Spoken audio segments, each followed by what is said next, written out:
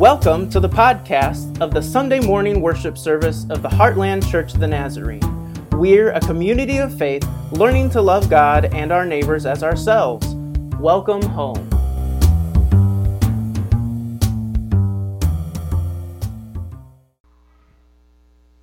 Okay, today's sermon text is from Psalm 121. I lift up my eyes to the hills, from where will my help come? My help comes from the Lord who made heaven and earth. He will not let your foot be moved. He who keeps you will not slumber. He who keeps Israel will neither slumber nor sleep. The Lord is your keeper. The Lord is your shade at your right hand. The sun shall not strike you by day, nor the moon by night. The Lord will keep you from all evil. He will keep your life. The Lord will keep your going out and your coming in from this time on and forevermore. The word of the Lord for us today. Anyway, well, this is Advent, and there it says the right year, Advent 2022. You can't see it because it's back there. Never mind. We're going to look at our Advent sermon series this year is going to come from the book of Psalms. And I will admit, I haven't preached a whole lot from the book of Psalms. And sometimes it can be a little difficult because they're not necessarily stories. I like stories. I like the stories that are in the Bible because there's characters and it's just a little easier to talk about. But I think that the Psalms that we are going to look at this Advent they're going to take us on a journey. And if anything, good stories are about journeys. And so what we've titled this Pilgrim Psalms, the Psalms of Ascent. And there's a group of Psalms within the book of Psalms that were used by Israel, by pilgrims who would be making their way to Jerusalem, the capital of Israel, where the temple was, where Israel believed that the presence of God rested in the Ark of the Covenant and in the temple. And so a couple times a year, people from all over the country of Israel would gather together, and they would make a pilgrimage towards Jerusalem to go offer sacrifices and whatnot. Maybe we wouldn't do it all at the same time, but they would make this journey. And one of the things that they would have done as they got closer and closer to Jerusalem was they would have likely sung or said some of these psalms. And so we're gonna wrap up our hope for Advent in these songs. We are going to take together, hopefully, a metaphorical journey, a pilgrimage, if you will, as we anticipate Jesus coming and the birth of Jesus. Yeah. So they would have gone together. It was hard to travel in those days by yourself. There was a significant threat of bandits ambushing you along the road, stealing your stuff, or killing you, or all that. The Good Samaritan story in the Gospels that's illustrates that danger there. So they would have caravanned together, and they would have grown. They would have had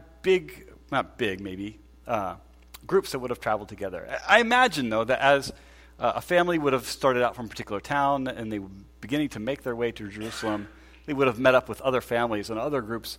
And their pilgrimage, their journey partners together would have grown as they increased, as they got closer and closer to Jerusalem. By the time Jesus comes around, Israel's hope for a Messiah becomes just really intense. For some time, Israel had not been in control of their own nation. The Romans had come to town and had taken things over and installed puppet kings. King Herod, he's like half Jewish, so he kind of counts, but he's really only concerned with his own wealth and his own power. So even when Israel has a king of their own at this particular point, it really doesn't have the people's best interests in mind. And even some of the religious leaders would have cozied up to the Romans so that they could maintain their level of power and influence within Israel. So I imagine that as groups of pilgrims make their way to Jerusalem, their anticipation, their hope is that God is going to send a Messiah who will who will undo Israel's brokenness, who will bring about salvation for them and relief from their enemies, from the Romans. And so there's this sense of anticipation. There's a sense of hope that as they come, they are crying out to God for God's salvation to come. While our political and cultural and social place is much different than Israel, I think we are still, I know we are, in a place where we hope and long for God to intervene in the world to make it right again. That somewhere deep inside, that we know that things are broken. And if we're honest with ourselves, the problems that plague us personally and plague our world are much too complex and much too large for us to solve on our own. So part of the reason we do something like Advent and Lent a little later on in the year is that we are coming together as a people to proclaim our need for God's salvation. For us, for our city, for our state, for our country, for our world. And so we're going to make this journey together. Well, I want you to imagine in your mind. You can close your eyes if you want, although I know that's how I've written down. Some people really don't like that, like closing your eyes in public and imagining things may be difficult. But in your own mind, I want you to imagine what it might be like for you to participate in a pilgrimage towards Jerusalem. We're kind of used to making pilgrimages. I said this in Bible study. So a pilgrimage journey is always a journey towards a place where we might make discoveries about ourselves, or the place where we're going is a place of importance to us. And I said that today there are hundreds of thousands of men and women making pilgrimages to football stadiums where they will hopefully anticipate a victory, and they will raise their voice in worship to the pigskin. So that's kind of what tailgating is part of that. Think of this as a journey towards a giant Advent tailgate. I don't know if that makes any kind of sense or not. But I want you to imagine this. You are gathered together, and you don't have to imagine you're in first century Israel, but imagine traveling with a group of people with hope and expectation about something that's going to take place, about God coming into the world to doing something significant.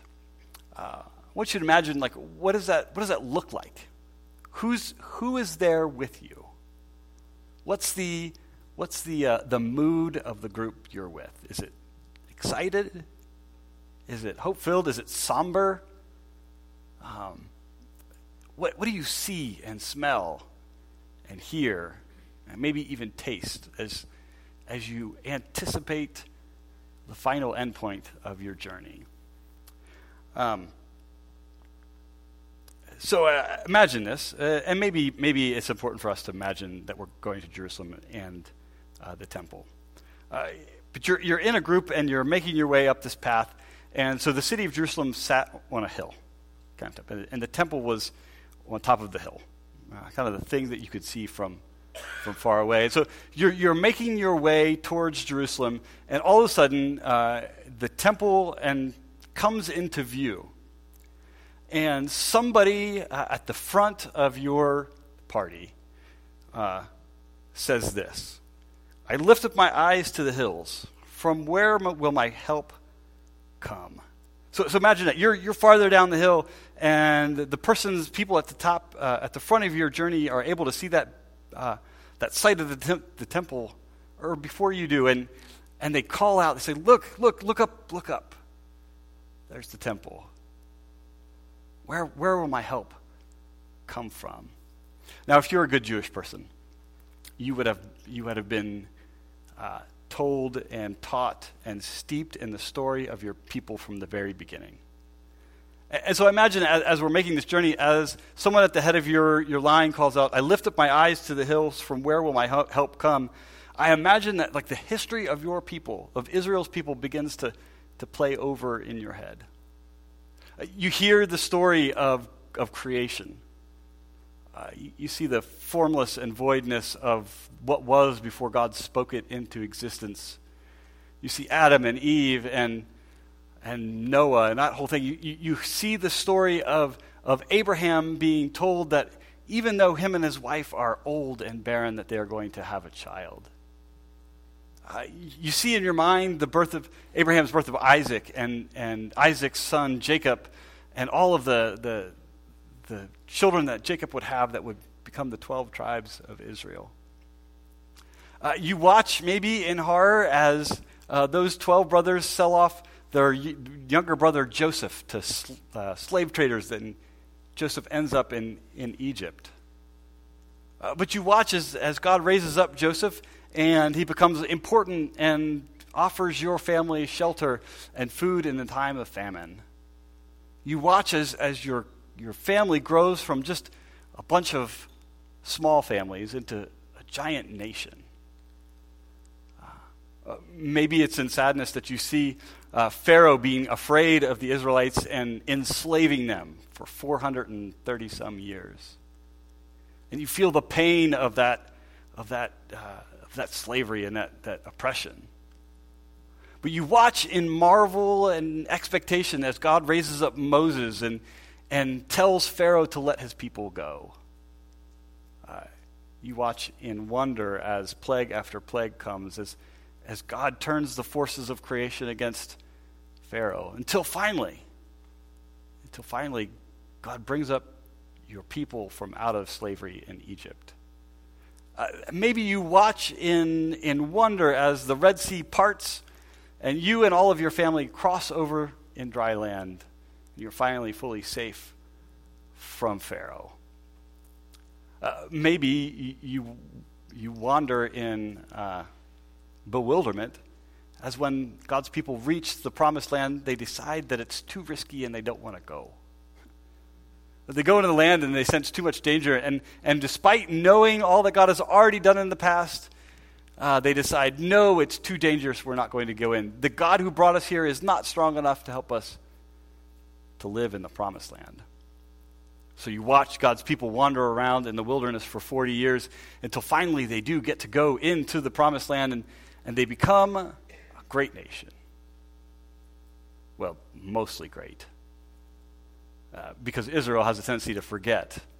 And over again, they forget and they worship other gods, and then they get attacked by other countries, and then God raises up someone to save them, and they do, and God saves them, and they have peace for a while, and then they forget about God and God's provision for them again, and then more slavery and more conquering, and then God brings a Savior. That's the book of Judges, by the way. Over and over again, God's people forget what God has done for them, and over again, God is faithful to them. You see God give Israel a king, even though God knows that a king is not really what Israel needs. But you celebrate anyway as you watch the kingship of David, a man after God's own heart, and all of the wonderful things that he's done. He unifies the country and establishes Jerusalem as the capital. You see his son Solomon build the temple that a recreation of the temple that you're traveling towards in this journey. You lament the fact that over all of these kings, there's only a handful that are good, that lead God's people in following the right way, and then most of them are absolutely terrible and lead God's people astray. It's Judges all over again, except maybe a little longer cycle. Finally, you watch as God's people end up invaded by Assyria and Babylon, taken off into exile, where they will be in a place that is not their own, where they will begin to grow this hope, this expectation, this longing for God to come for a Messiah, one who is anointed by God to do God's work of salvation in the world. That's where this hope that God is going to send someone begins to grow significantly. And you watch then as God brings God's people back to Israel, even though things will never quite be the same again. as you're running through this whole history, which you know by heart, because it's been hammered into you since the time you were a baby, you hear a response to that first call out. And so, verse 2, my help comes from the Lord who made heaven and earth. You confess along with the rest of the people you are traveling to Jerusalem with that your help comes from that place that you are traveling to. But this isn't just any God who's coming to help. This is God, the creator and maker of everything. I think this is really, really important. I think this is a really, really important confession on Israel's part about who God is. I think it's an important confession because it proclaims the fact that God is not just, we didn't just create the world and let it go. But that God in his faithfulness, in his love for what he created, is continuing to work in creative ways. That we witness God's continued acts of creation every time we see a field full of corn or wheat.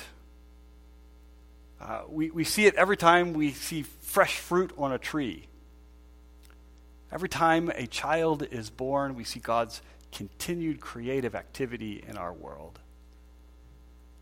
This is the confession that Israel makes, that God is not just the maker, just didn't set it and forget it.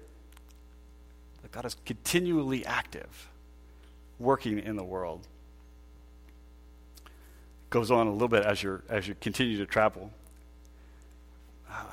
He will not let your foot be moved. He who keeps you will not slumber. He who keeps Israel will neither slumber nor sleep. As you're walking, you continue to make these confessions about who God is. And not only is God the maker and creator of all that is, but God is attentive.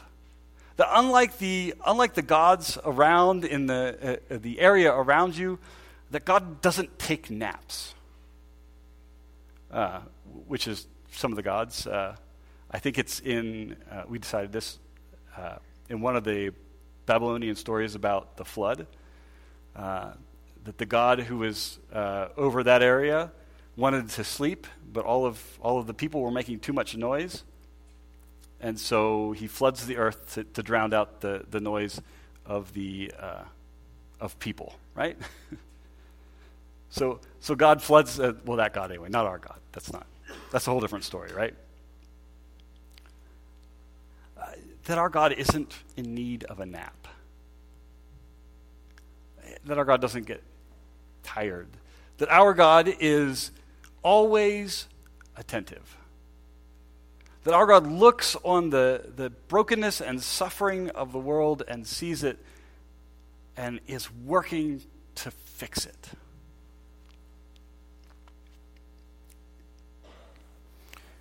Verse 5 then.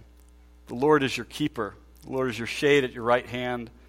The sun will not strike you by day, nor the moon by night. The Lord will keep you from all evil. He will keep your life. The Lord will keep your going out and your coming in from this time on and forevermore. One of the things that you might notice in this particular part of the psalm, the last part, it moves from first person, singular, I. Where does my help come from?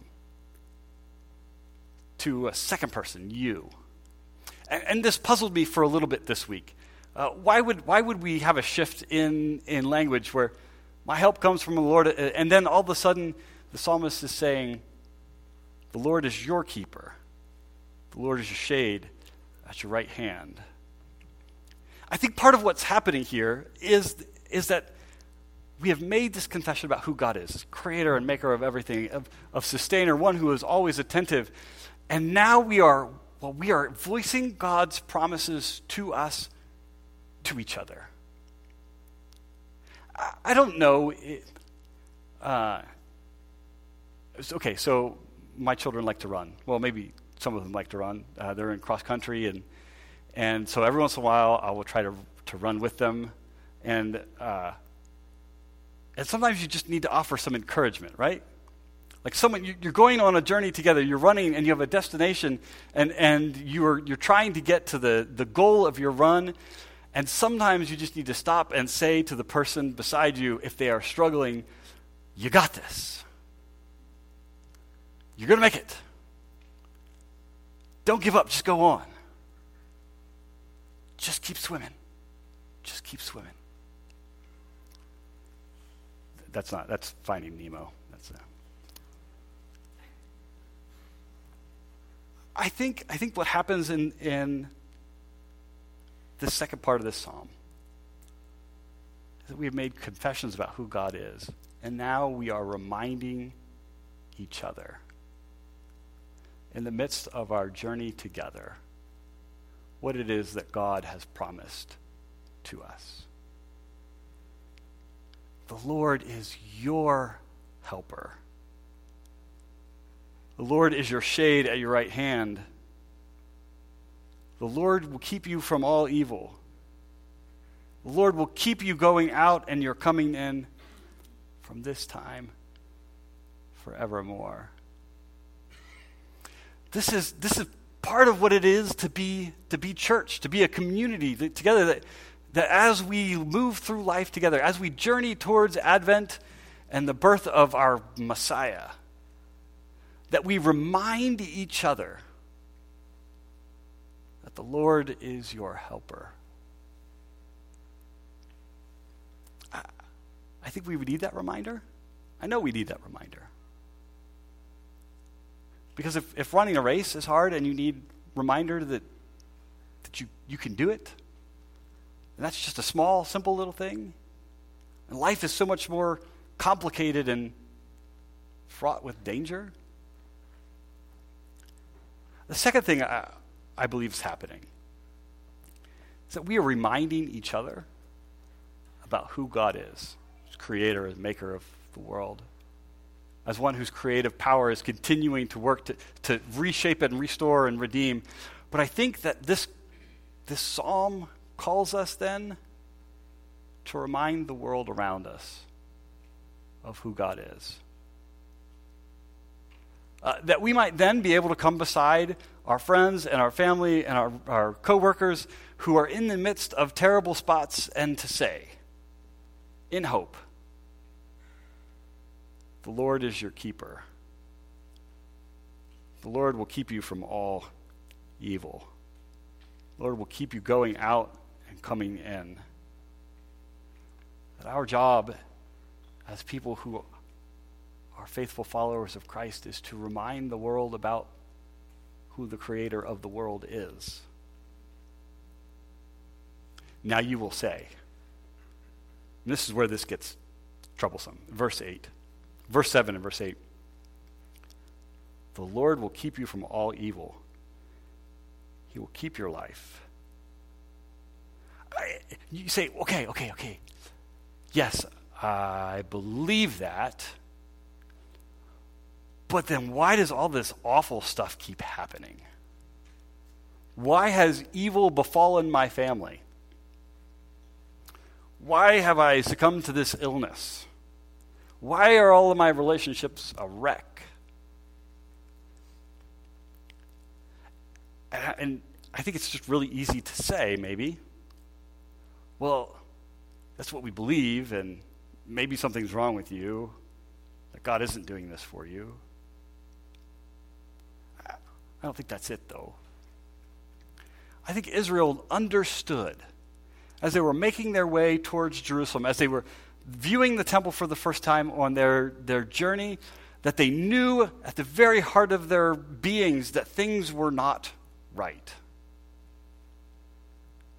But yet they have this hope and this anticipation that God is coming to make all things right. And it is rooted not in anything that we can do, but it is rooted in the fact that the God who created the entire world is still at work.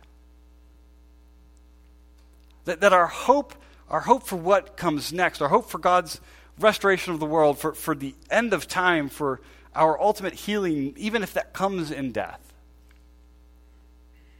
our hope is rooted in the continuing creative power of God.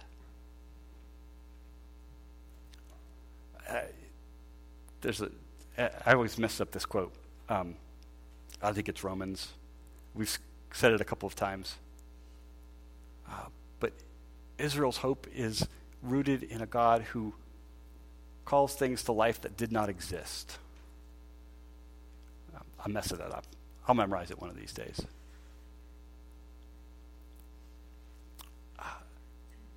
Our hope, even when it is not yet realized, as it is not, even now, nevertheless is rooted in the God who spoke the world into existence. It is rooted in the God who continues to hold our world together even as we try to fly it apart back into the chaos from which it came. That our hope is rooted in the fact that we can still see God working in redemptive and restorative ways even now. We see it in the lives of people who have been addicted to things and are no longer. We see it in the lives of people who have had cancer but do not now have cancer. We see it in the lives of people who have done everything they possibly can to ruin all of their relationships, and yet, who through the creative power of God have begun to reconcile those relationships, to mend, to bring back, to be whole again. I know that this is our hope, is rooted in the God who created us and continues to sustain us. And I think if we look deep enough inside, we could name the places in our own lives, in our own journeys, where God's creative power has brought us to restoration. Part of my job, I think, is to ask questions. Sometimes people think that pastors should have all of the answers. And I learned very early on, as I tried to teach teenagers, that very rarely do I have the answer. My job is to ask us the right questions about who God is, what God is doing, what God is wanting to do through us. It's my job to ask us questions about our imagination. What if we lived in this particular way? What if we really believed this to be the truth? So I have a whole bunch of questions. They're not on the slides. I'm just going to read them to you because there's too many. What would happen if the story of God's faithfulness was always at the forefront of our minds? What would happen if we really believed that our help comes from the Lord instead of thinking we're strong enough to handle things on our own? This is constantly Israel's problem, by the way. They always believe that they can do it themselves, and they always fail. I think it's our common problem as well, at least speaking from my own experience. What would happen if we truly believed that the one who is ready to help us was truly the maker of heaven and earth? What if we really confessed along with Israel, my help comes from the Lord, the maker and creator of the world, the heavens and the earth? What would happen if we believed that God's creative power didn't stop on day 6 of creation, but that God is actively involved in creating newness in the middle of our worn-out world? What would happen if we truly believed that the way the world is now is not the way that it will always be? What would happen if we believed that God was ever vigilant, standing guard over God's people? What would happen if we believed that God would keep us from evil if only we rested in God's continuing creative power? I will be the first to tell you that being a Christian does not mean that you'll be safe from everything, or that you'll have an amazing life full of riches and things. But when we rest in God's continuing creative power, God tends to us and cares for us and sustains us. What would happen if we believed that God would be with us in our going to and fro all over the place? What if we believed that God was really with us all the time? That God is near enough for us to speak in times of desperation, in times of trouble, in times of sorrow, that we might be able to say to the God of the universe, what gives? Why this? Why me? Why don't you fix it? By the way, we'll encounter some of that language as we go forward this Advent. So I hope that as we journey towards Christmas together, that we would take these confessions about who God is and we would make them our own. That we might say together, where does our help come from? Our help comes from the Lord, the maker, creator of heaven and earth. Let's pray. Dear Lord, we confess that most of the time we do not lift our eyes to see that you are readily there to come to our help. We confess that maybe we don't know the story of your unlimited faithfulness to your people. That we confess that we find it hard to imagine that you remained faithful even as we fail and forget over and over again. We confess that we have a hard time reminding the people next to us that our help comes from you.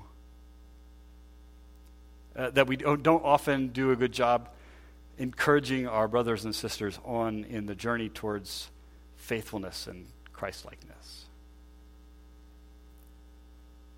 Lord, we confess that we don't often believe in the way that we should.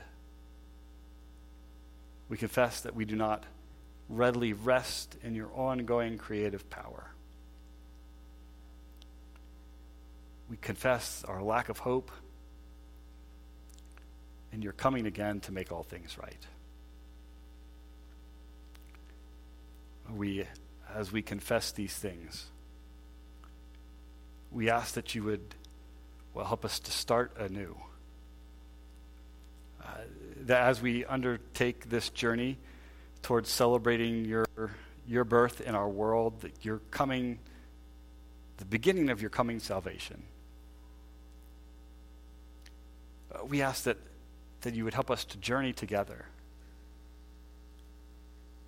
That we would confess your lordship and that we would encourage each other for the sake of encouraging the world around us as well. Lord, help us to pray and to mean it. Thy kingdom come on earth as it is in heaven. Be with us as we receive this meal in just a minute. Your supper. We ask that it would be not just a remembrance of your faithfulness, but that it would be a source of strength and nourishment for the journey that we have in the coming weeks. We ask that you would reveal yourself to us in ever new ways through this meal. In Jesus' name we pray. Amen.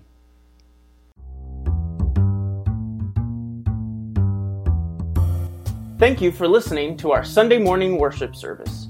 For more information about the Heartland Church of the Nazarene, please visit heartlandnaz.org.